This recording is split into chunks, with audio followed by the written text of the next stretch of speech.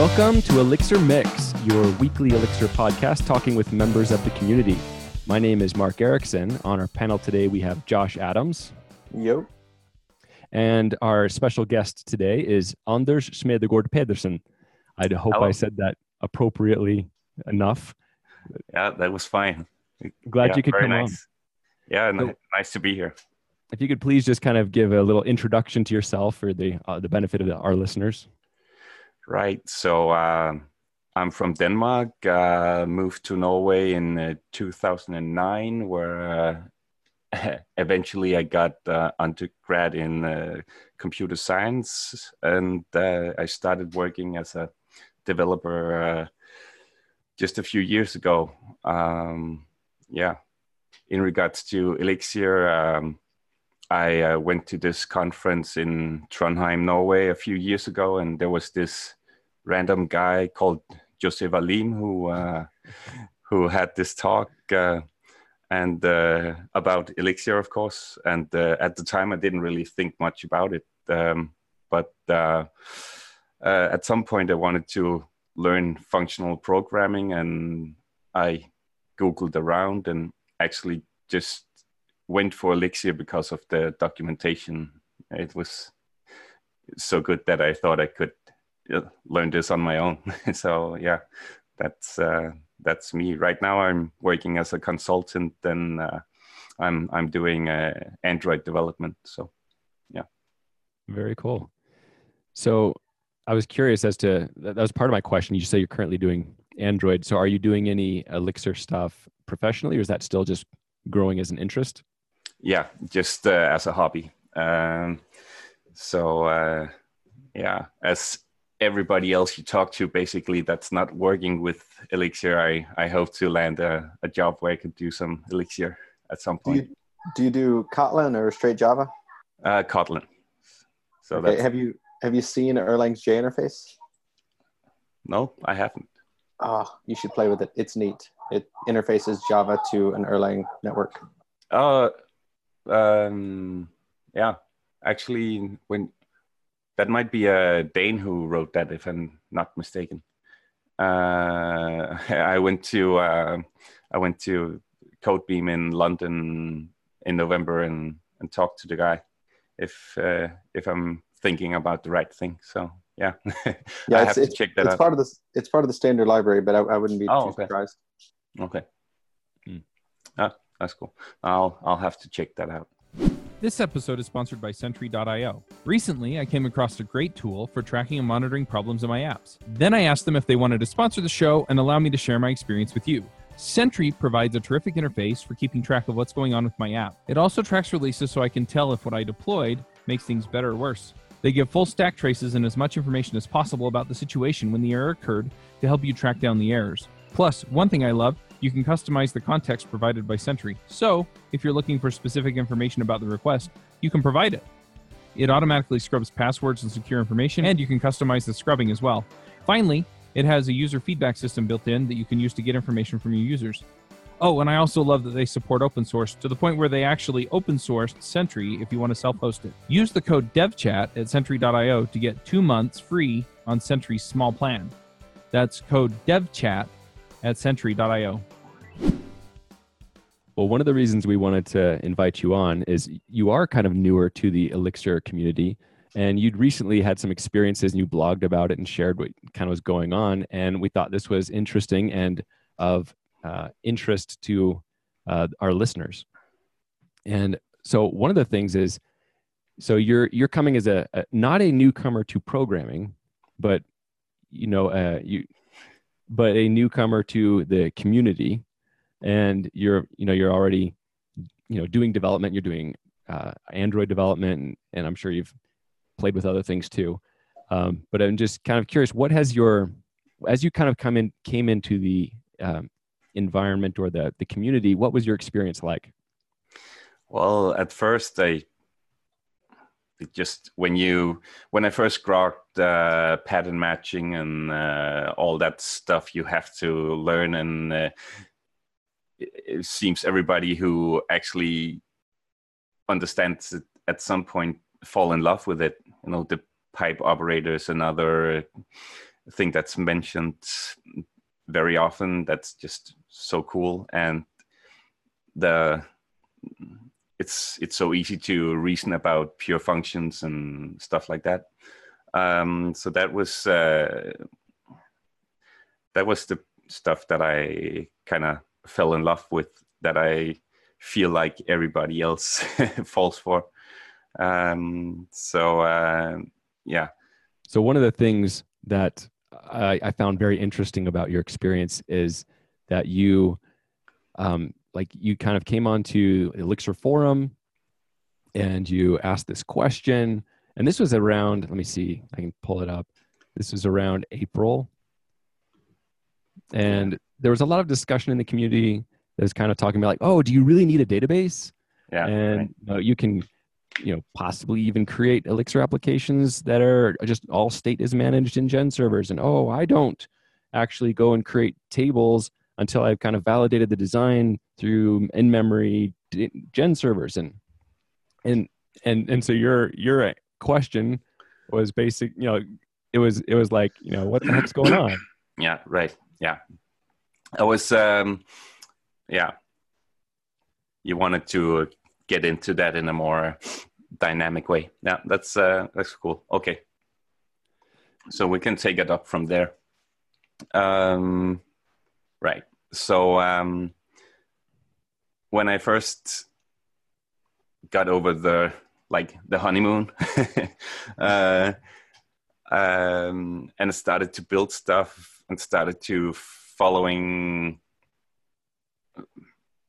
podcasts and the Elixir forum and started reading, I started to notice there was some opinions and biases that was kind of prohibited me, I think, or at least made me confused. There was a lot of talk about umbrella apps, and I felt like basically I was told, air quotes, told about the community, by the community, that everything should be in an umbrella, and it was just kind of silly not to put everything in an umbrella, because then you could reuse modules and stuff.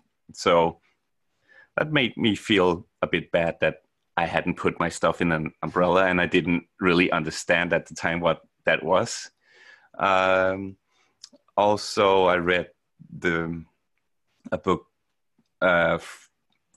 written by Lance Halvorsen, I think, about Phoenix and Elixir web development. And he promotes that you shouldn't necessarily just jump into Phoenix with Ecto and so on. You should really discover your domain in pure Elixir, make that work, and then maybe if you actually need a web interface, you can go use Phoenix. And this whole, reading this book kind of confused me even more, to the point where I wrote a post on the Elixir forum asking, do you really need a database? And yeah, for a person who just got into the language, got into functional, thinking about transient data and what that actually means and what you should store and so forth was just a big mouthful. So that kind of got me less enthusiastic about Elixir. Yeah, I sympathize with you, because this path of coming in new to a community, and especially I think this is characteristic of communities that are in a rapid stage of growth, where you have a lot of people coming in from different directions. You have people coming from Java, people coming from Ruby, people coming from Clojure, whatever. They're coming with all these different perspectives. And I don't think it's a problem exclusive to Elixir, because, like Josh and we talked before, like we both kind of, at least I'm playing with some Flutter apps for mobile development, and I'm new to that environment. And as a newbie in there, then everyone's saying, oh, you got to do it this way, or you got to do it that way. And it gets really intimidating, because you're like, oh gosh, well, maybe I can't do anything until I do it perfectly and I understand all of it. My trick is to just do stuff wrong a lot. I think that's the right answer. That's what I do in Flutter. I wrote a package that I know absolutely is definitely not Fluttery, but it solved a problem. And I hope someone will come and provide some pull requests to make it better. But for now, it works for me.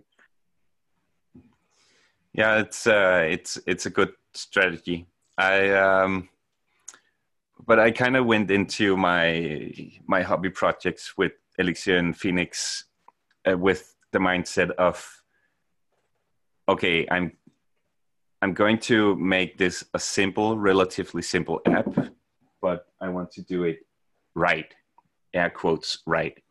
So I wanted to have the test coverage. I wanted to have like the correct structure, again, air quotes around correct. I want to use this new fantastic tool that I discovered to do something in a correct way, but I didn't know what correct was. So that was a big problem, I guess. I hadn't really defined what I was looking for or wanted to do. Yeah, that is a challenge, because I don't even know that there is a correct. And I just want to kind of say to you, dear listener, if you are newer to Elixir and you are, in that similar situation where you're thinking, you can get kind of frozen, right? Where you don't move forward because you're like, I don't want to do it wrong. I want to do it right from the beginning. It's like, you just got to kind of go with it.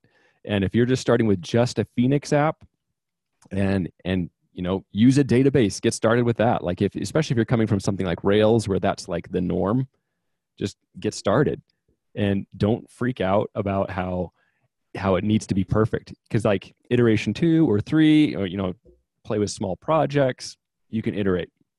You can try out an umbrella. You can find a good guide that tells you, how to do TDD with Elixir, whatever it is. It's like, just don't let that be what freezes you up. And just do something fun. Like, programming is fun. Make sure it's fun, or you won't follow on. Exactly. And it needs to solve a problem that you actually care about. At least I find that most helpful. Right. That I actually had a few ideas I wanted to do. So I got that right. But also during my first Phoenix project, they released 1.4 and introduced context and stuff. Right. And that kind of threw a wrench in my whole thinking. Darn it. Now I have to rewrite this whole thing to make it correct again. So it's like the theme again is for the people out there getting started, just find a way to do it and have fun. That's probably the whole takeaway of this this talk here. Yeah. And so fortunately you were at an Elixir conference and you ran into Claudio Ortolina, who we've previously had as a guest as well. And so how did he help you in that situation? Yeah, so I actually I went to London for the London Elixir thing. A few months ago, and Erlang Solutions offered to just that you could talk with one of their consultants about anything Elixir or Erlang. And I thought, well, I might as well just go and talk to them. So they put me together with Claudio, who's a really nice guy, and we just I was kind of apologetic because I thought this was meant for people who have Elixir Erlang in production, and I just had my small hobby projects, and I told him pretty much what I've told you now. And his advice was that I should, don't get overwhelmed and define a small project, and maybe do something with nerves. That's fun. And it turned out I'd actually considered doing something in nerves already. I do home brewing, and I had this thermometer hooked up to a Raspberry Pi, and I'd written like a temperature logger in Node.js.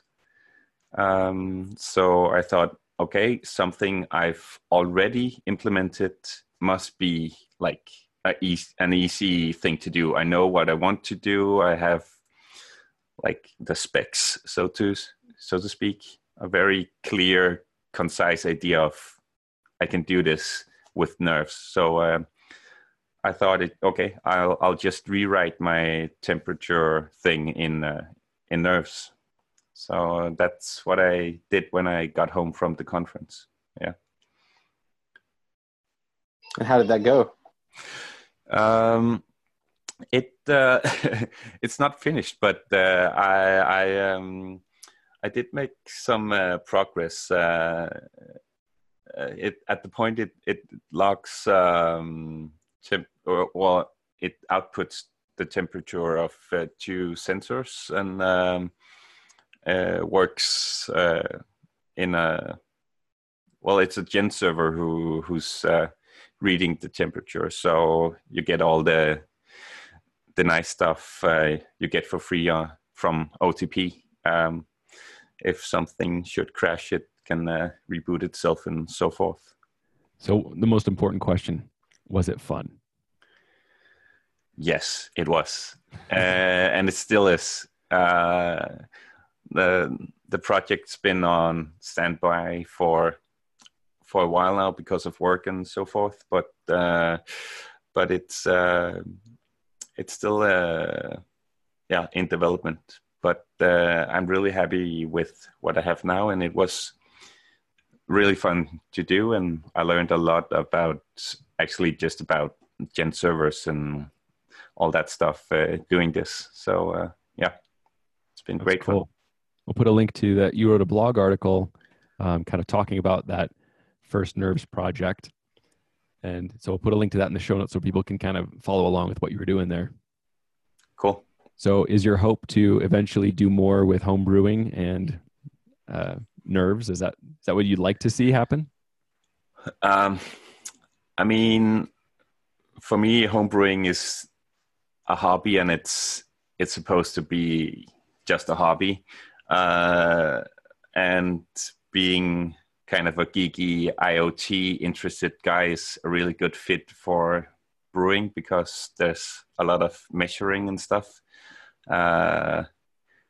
Justin Sneck is one of the core members on Nerves, is also a home brewer, and he's actually done something quite similar. So it's a perfect fit. But I'd like to explore IoT in a more general sense using Nerves. So yeah. Do you have any other Nerves projects you're thinking about now that you've been playing with it a bit? Well, nothing specific, but I'd like to put my so-called knowledge about programming and development into maybe like clean energy, a green energy. So I haven't found the right idea yet, but I hope to venture into that field using nerfs somehow. Yeah. It's awesome to have lofty goals. I just want to open and close chicken coop doors. Yeah, that's a noble goal as well.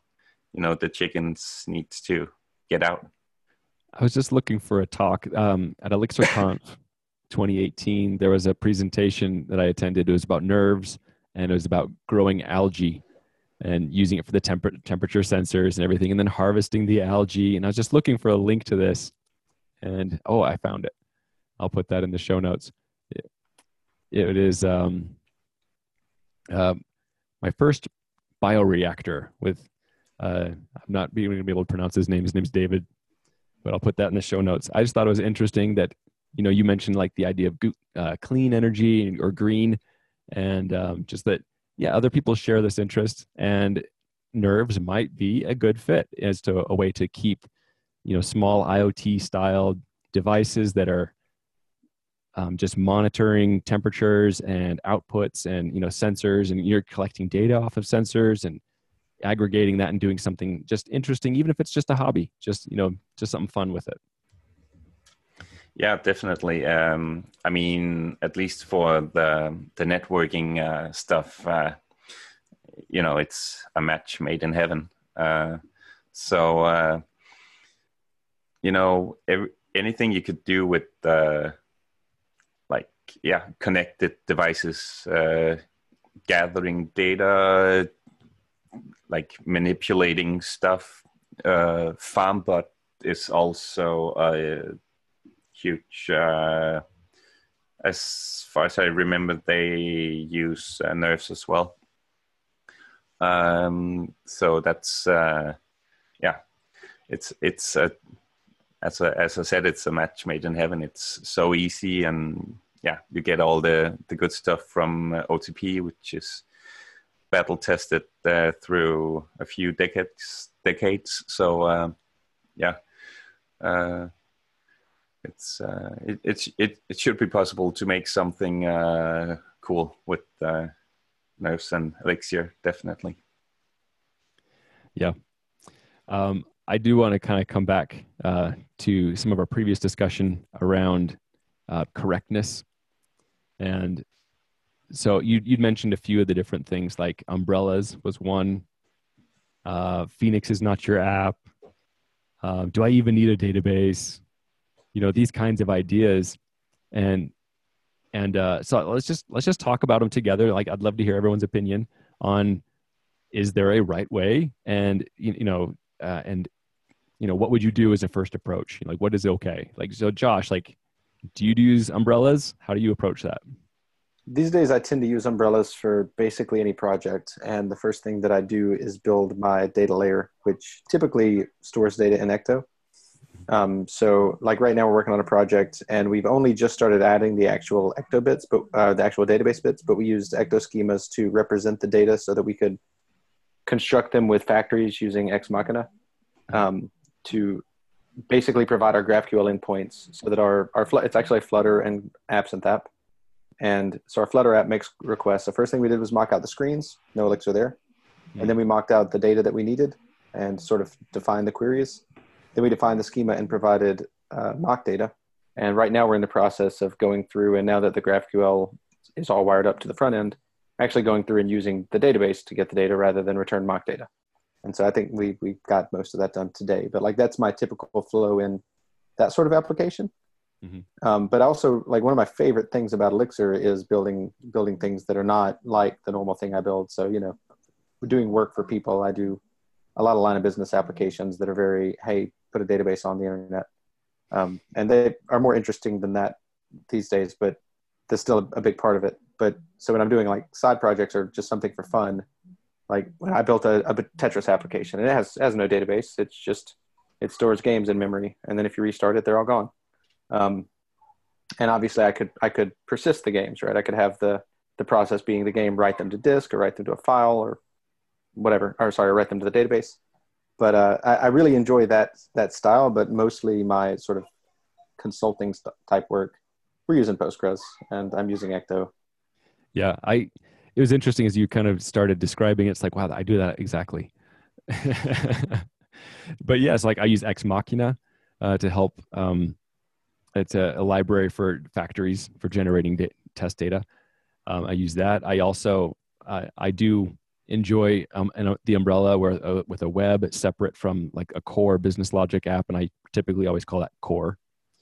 But yeah, it's Postgres, Ecto, and I mean, really, that has solved like that approach has solved just about every problem I've hit. And then there are other kind of edge things that I've encountered that might take a slightly different approach. But one thing I want to point out is it is okay. Like if you are new to Elixir, it is okay not worrying about the umbrellas, because just getting started with an umbrella, there is a little bit more to be aware of, especially once you start adding multiple apps and just understanding the relationships between the apps. And it's like, don't let that hang you up. Don't even go there if that's going to cause you problems, right? Just get started with a Phoenix app, right? Yeah, and really, like umbrellas are only super valuable, in my opinion, when like you're deploying and you want some nodes to only run some of the applications in the umbrella.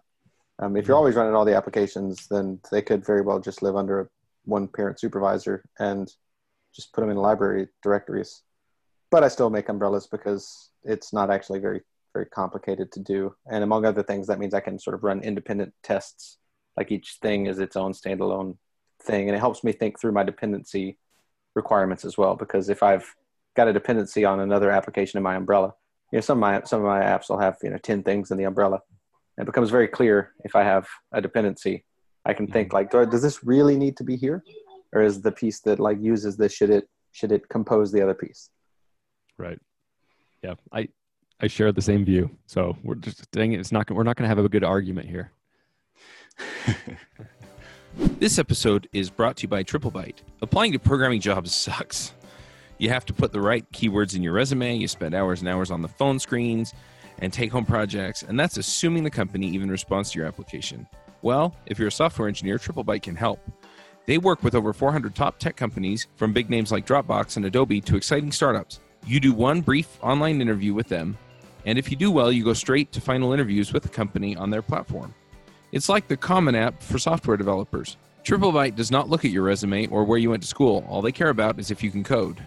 I've helped dozens of software developers with various credentials get jobs, and this looks like a terrific way for you to get in and get interviewed and get a job without a lot of the hassle and overhead. You can go check them out at triplebyte.com/elixir.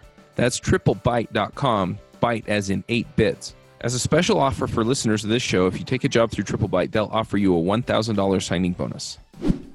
One question I do have is, like from the beginning, I got the impression that if you put a number of modules in an umbrella, or a number of projects, you would more easily be able to pull them out. If you have some generic component you might want to reuse in a whole another project. That was the impression I got. I think it depends. Like if you're, I think it really depends. So I don't think it really makes them that much easier to pull out, except in as much as you're more in control of what dependencies they have.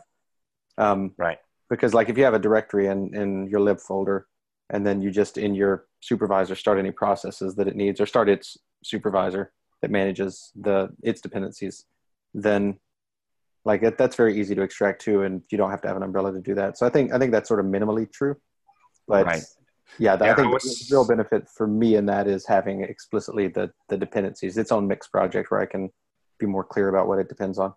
Right, because I was thinking about the version control and stuff. If you actually want to do that, you have to have Git submodules and so forth, which is not, Yeah, you want to avoid Git submodules if you can. Yeah.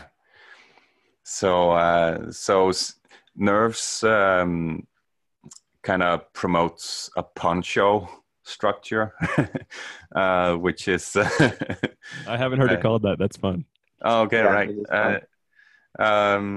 So it's actually just, two mixed projects living in the same directory, and you just fetch the dependency using path. So it just lives next to each other.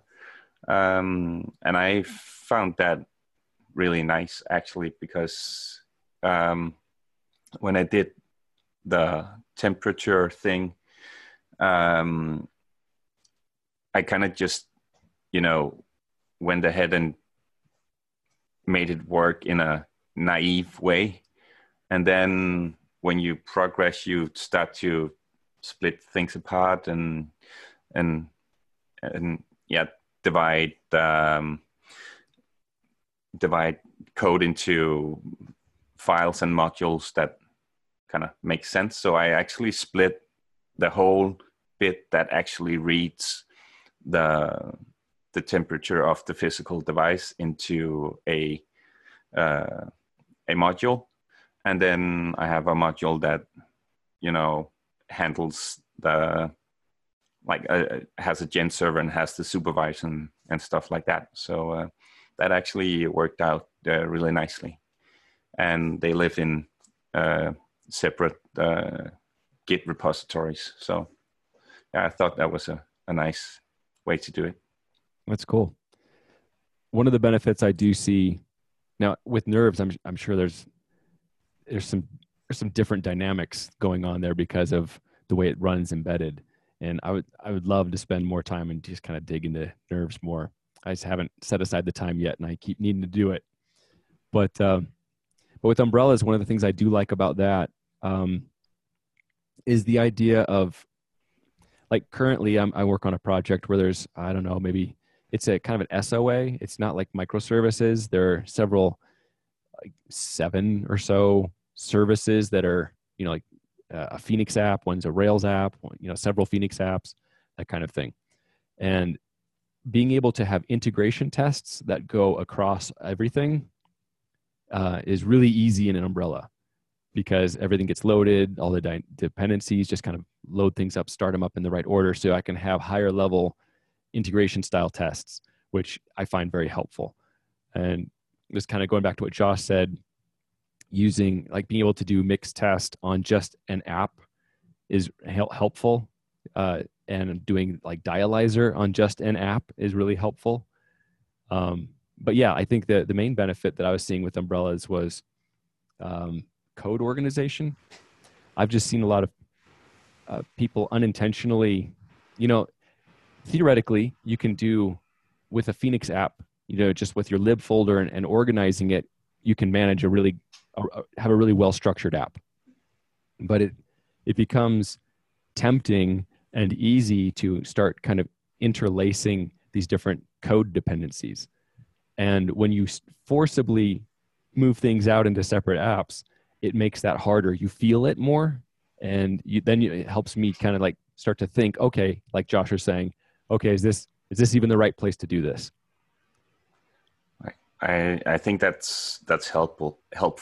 In the same way, I think the whole functional programming paradigm is helpful, because you're constrained in some ways, and it makes you think in a different way, but it also results in I was about to say better code. That's but it's easier just to separate concerns and have pure functions, and it gets easier to reason about. And I think code structure, if you force some kind of structure upon yourself, it gives you a framework to help you reason about your code, separate concerns and all that. So that's a good lead into a follow-up question from some of these kind of your story as you kind of came to the community and experienced all these different do it this way, do it that way kind of problems. So one of you talked about how Phoenix 1.4 came out, and there were contexts, and the idea of these, contexts as kind of a domain. Like, what was that like in terms of like coming to that as a code organization approach? Did that make sense? Did you struggle with that? What was that like?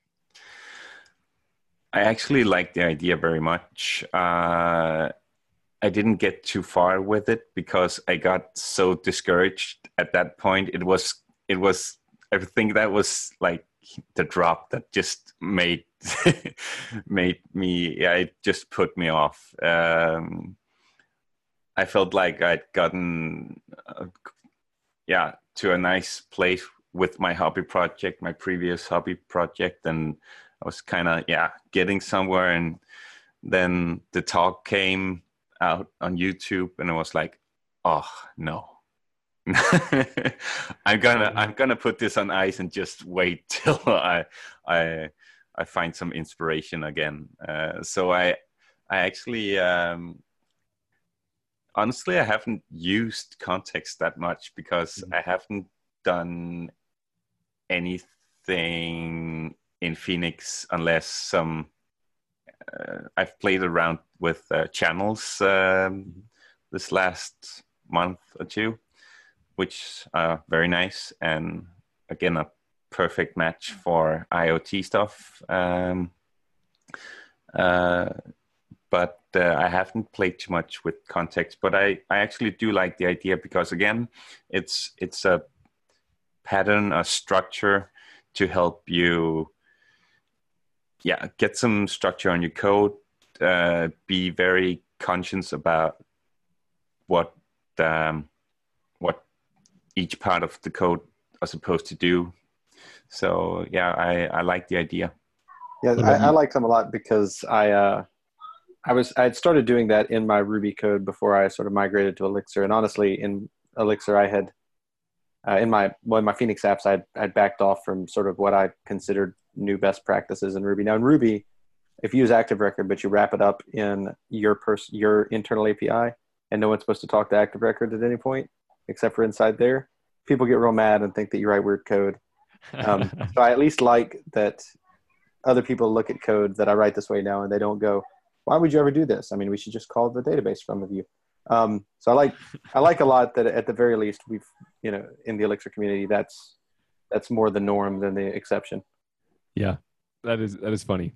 That is true. I hadn't really thought about it from that perspective. Like, oh yeah, why not just talk directly to the database from the view? I mean, that's like, PHP. Oh no. Yeah. But with contexts, one of the things I talk with a lot of people who are, a lot of them are coming newer to Elixir. And one of the questions I hear a lot is about code organization. Like, how do you structure a project? And so I think a lot of people are coming with Anders' kind of experience of like, what is the right way? And I don't know that there is a right way, but the community is slowly kind of coalescing around, this seems to be a good practice. And so in terms of, I'd love to hear, like, even with like Android apps, like, and Josh with you with Elixir or whatever, or Flutter, like, just how do you approach code organization? Like, you've got all these files and you want to structure them in some meaningful way. How do you approach that, especially kind of thinking of Elixir too? So like I mostly organize things in the, sort of in the contexty way. And I definitely am not doing proper bounded contexts by any stretch. They are not bounded. They talk to each other. And in theory, they shouldn't. In practice, it has not come back to bite me yet. So it just is not a concern of mine. Though I definitely sort of occasionally feel like this isn't as clean as it should be. It's just hasn't been worth actually taking that extra step. But yeah, I mean, generally I pick a bucket of behavior and I give it a name, and then the stuff related to that bucket of behavior is inside a subdirectory and namespaced module wise. And that's typically enough for me in almost any language. Yeah, that's when I kind of started seeing contexts and being talked about in the community some time ago. As you kind of poke around inside of well-written Elixir libraries, or even, like Ecto being a library, Timex being a library, you just kind of poke around inside any of these, even standard lib kind of Elixir stuff. You just kind of start to notice that it has this hierarchical structure, and that you have like an entry point that is kind of your top level, like, this is really where you should start when you're talking to this library. And that seemed like a very sensible way to go, especially with Elixir where, you know, you really don't have private data types. You know, you can't prevent someone from digging all the way deep down into your stuff and, like, you know, messing with the internals of a struct. You know, you can't really encapsulate that and, you know, enforceably like you can with objects. So it all comes down to like convention and like, well, I know if I dug down really deep into this library, I can't count on that not breaking in a future release, because that's like their internals. And I think context use the same approach, right? It's like if I have a conceptual view of what my business app does, right? Maybe it's, you know, a blog being the stupid kind of, you know, go-to idea, but like I have a thing of, you know, posts and users and, you know, comments and so like you have these ideas of like, well, a lot of these concepts can be grouped together under one context. They don't, you know, I don't have to have a context for each entity type, right? I don't have to have a context for a comment. You know, that might be part of, you know, a post. Maybe I have a context called posts and it has, you know, I don't know. So it's like, I'm just kind of making up as I go along. But so like kind of when you kind of, Josh, I'm thinking like when you're talking about Elixir contexts, how do you narrow it down? I think of it as like a hierarchy where it's like a pyramid where that entry point is at the top. And how do you kind of decide what belongs up there at the top of like where I enter this context from?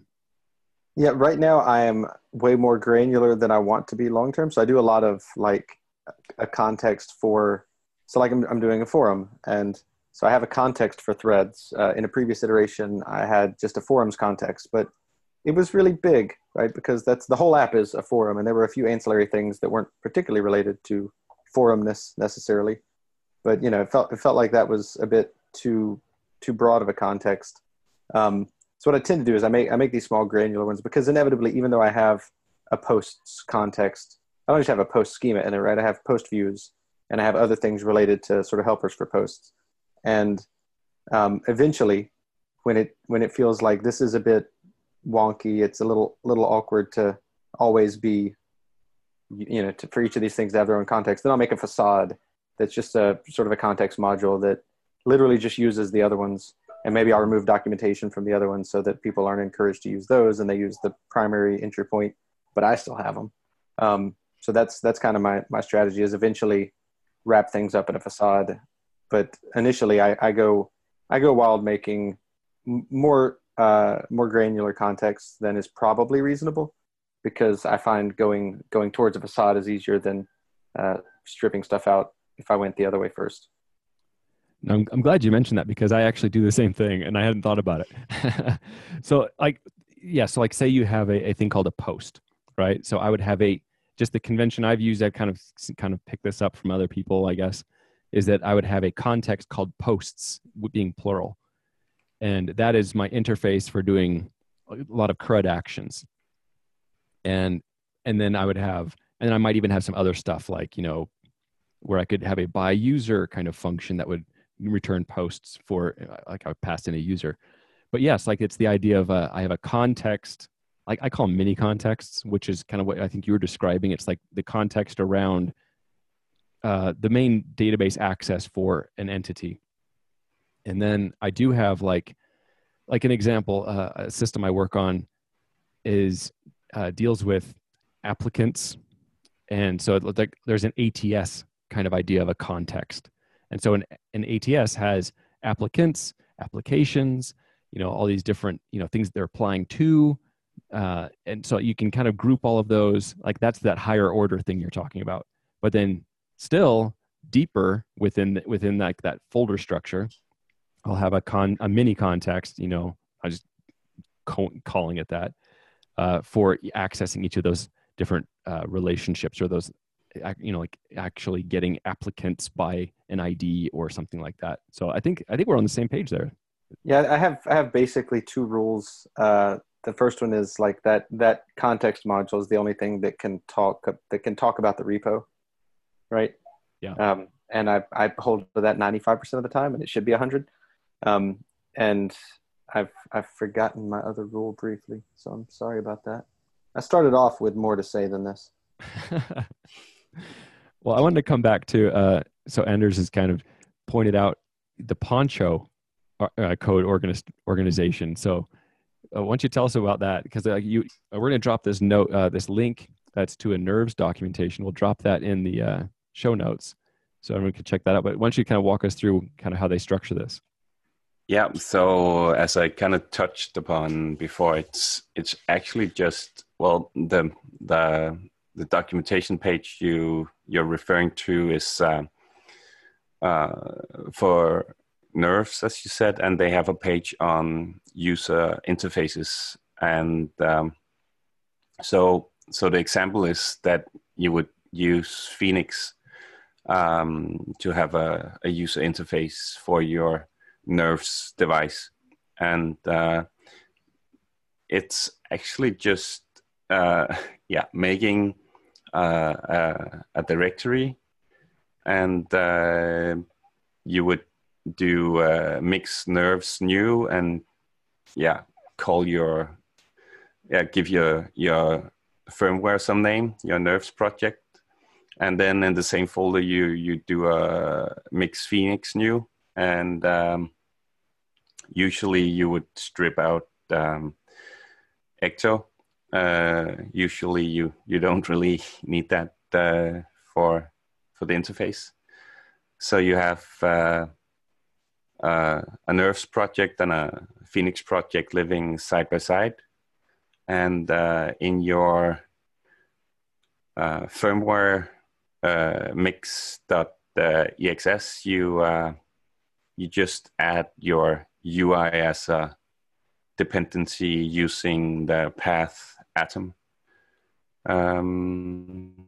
So where it pulls in the UI, and you need to configure some networking and stuff. But as I touched upon before, it makes it super clean and super easy to split out stuff. So in my hobby project, I have at this point I actually have 4 projects side by side. I'm trying to implement this. I'm trying to implement something called CoAP, which is this protocol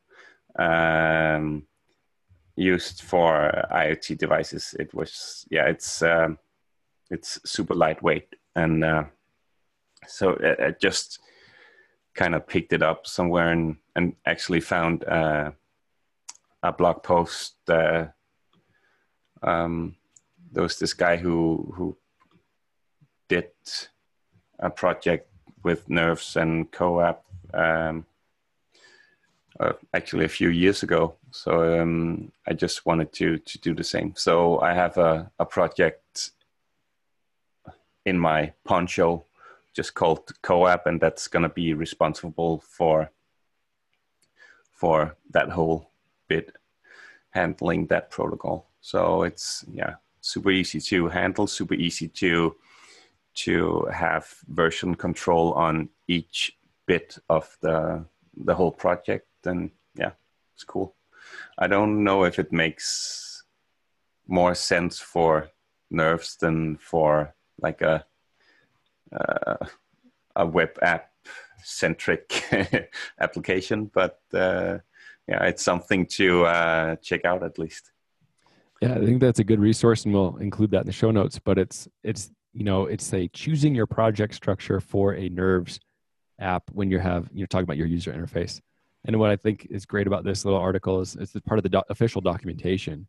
Is they're saying, here's how you do it using a Poncho structure, and here's how you do it using an umbrella structure. And they link to a blog post that explain why umbrella projects can be problematic for NERVS projects. So that's something just to be aware of. I think thanks for sharing that. But I think we're about out of time. Is there anything more we want to mention or before we go to picks? No. Awesome. Well, let's go to picks then. Josh, do you have something for us? I do have something. So there's this article that's just a recap of front-end development in 2018. And it's sort of broadly interesting. Just an interesting thing to read through. And also separately, I'll pick Elm because I will always pick Elm. It's amazing. Yeah, thumbs up for Elm. I had to write some vanilla JavaScript a few days ago, and I haven't written any JavaScript for a long time, and it was, yeah, I wanted to go to Elm, but I couldn't for this. So yeah, I'm doing a lot of Flutter, and there are places where it's super declarative feeling, and then there are places where I have to go do imperative things. And every time I do that, I don't regret using Flutter. I think Flutter is great, but it makes me yearn for an Elm native. Right. That would be cool. Well, I'll go next. So kind of going along with our topic today of, being new to a community and not wanting to get bogged down in all the different mindsets or perspectives about how you should do something, right? One of the things I find helpful for myself is I try to set a goal for like today. Like, what is my goal today? And I think that's really helpful when I have a larger goal that I'm working towards, like a goal that might be a 30-day goal. And then the idea is, like, if I have this larger goal, and that could be building a temperature sensing IoT device, nerves project. It could be fleshing out like a Phoenix app. It could be anything, fitness related, whatever. But then the idea is that I think my goal, I have that 30-day goal, that bigger goal in mind, and I have, what can I do today to move that forward? And even if it's, like, today is going to be a bad day, a lot of stuff comes up. It's like, okay, well, I've only got maybe 10 minutes. What is something I can do that just moves me forward a little bit more? Just because one of the things is losing momentum just kills my energy and drive for keeping going. So, like, if I just do something at least a little bit every day, just to keep my momentum going, then it's like I feel like I'm getting stuff done. Then you get more energy. I get more energy just by having that. So, I guess my pick is having a bigger goal, and then what can I do today to push me towards that goal? So that's my pick. Divide and conquer. Yeah, exactly. I was about to say the same. And as you say, if you're really busy and you literally just have 10 minutes, just, change that CSS style that is bugging you, some color or whatever. Just write 2 lines of code, put it down, and feel good about those 2 lines. That's enough to keep your momentum going if you really don't have any time. Yeah. Awesome. And Anders, do you have something for us? Actually, I have 2 things I want to share. I'll start with the technical one. It's a book on the pragmatic bookshelf I'm reading at the moment. Property-based testing with Proper, Erlang, and Elixir. And that's by Fred Herbert. It's in beta right now, so it's not quite finished, but it's definitely, it's worth starting on if you want to get into property-based testing. One thing that kind of put me off a bit is that he's not using, since he's actually coming from Erlang, he's not using stream data and quick check, but he's using Proper. But it's fine. He has these parts about how you're supposed to actually find the properties, which are super useful. And he also have these gotcha boxes or warnings that if something is different in quick check, watch out because something. So it's just a super nice book if you want to get into property-based testing. The other thing I wanted to pick is a book called Search Inside Yourself. and it's by a guy named Chade-Meng Tan, who used to work at Google. And he did this this course internally in Google called Search Inside Yourself. So it's about it kind of comes from like Buddhist philosophy, and mindfulness is the word, I guess.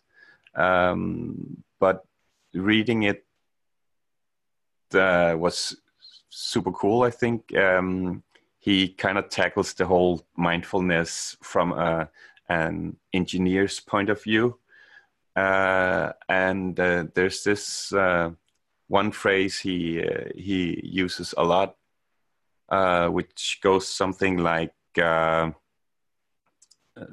the other person that you might be upset with is also a human being, and he or she wants to be happy and free of suffering, I guess. So even just, you receive a pull request which makes you unhappy and kind of makes you twist, just taking a breath and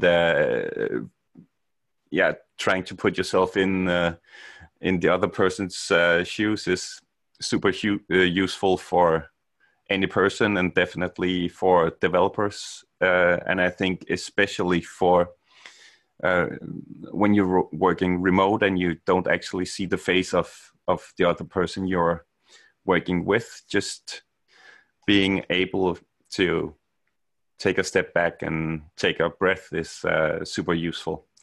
So that's my other pick. Awesome. Well, thank you, Anders, for coming on today. And if people would like to follow you online or connect with you, where should they go to do that?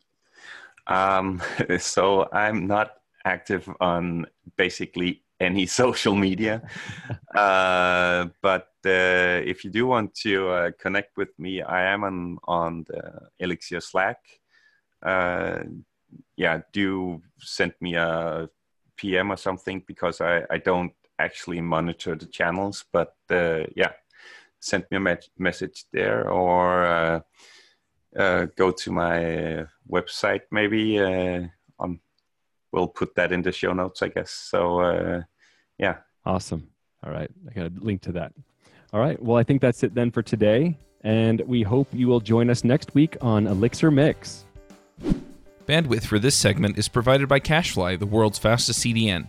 Deliver your content fast with CacheFly. Visit CACHEFLY.com to learn more.